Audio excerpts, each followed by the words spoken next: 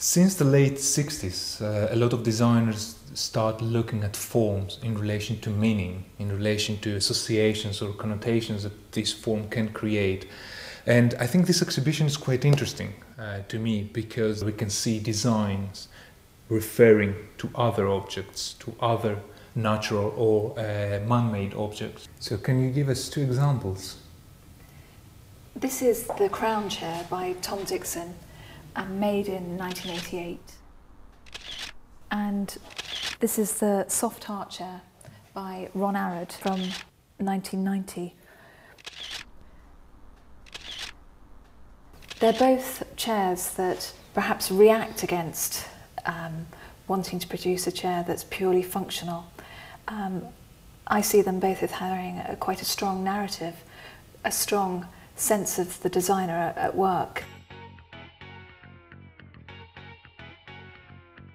Tom Dixon dropped out of art school, did other things, and then taught himself to weld, and it started to experiment in quite a sort of rough, sort of trendy, punky way with sheets of metal.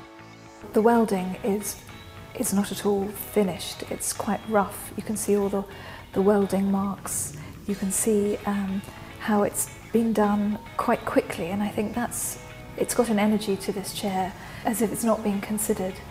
This rawness and this youth and this reaction. To quote from Tom Dixon, he said that if you think it's a comfortable chair, then he's a designer. But if you just think it's a piece of scrap metal, then he's an artist. And he has described these works from this period as being on the fine line between design and art. Likewise, when you look at the Soft Heart Chair, you can't immediately see that it's a functional chair. There is a sort of an indentation here for sitting in. The form of the heart, the colour, it's warm, it's friendly, it's quite endearing. But both pieces are very sculptural. They don't follow at all the archetype of what a chair should look like.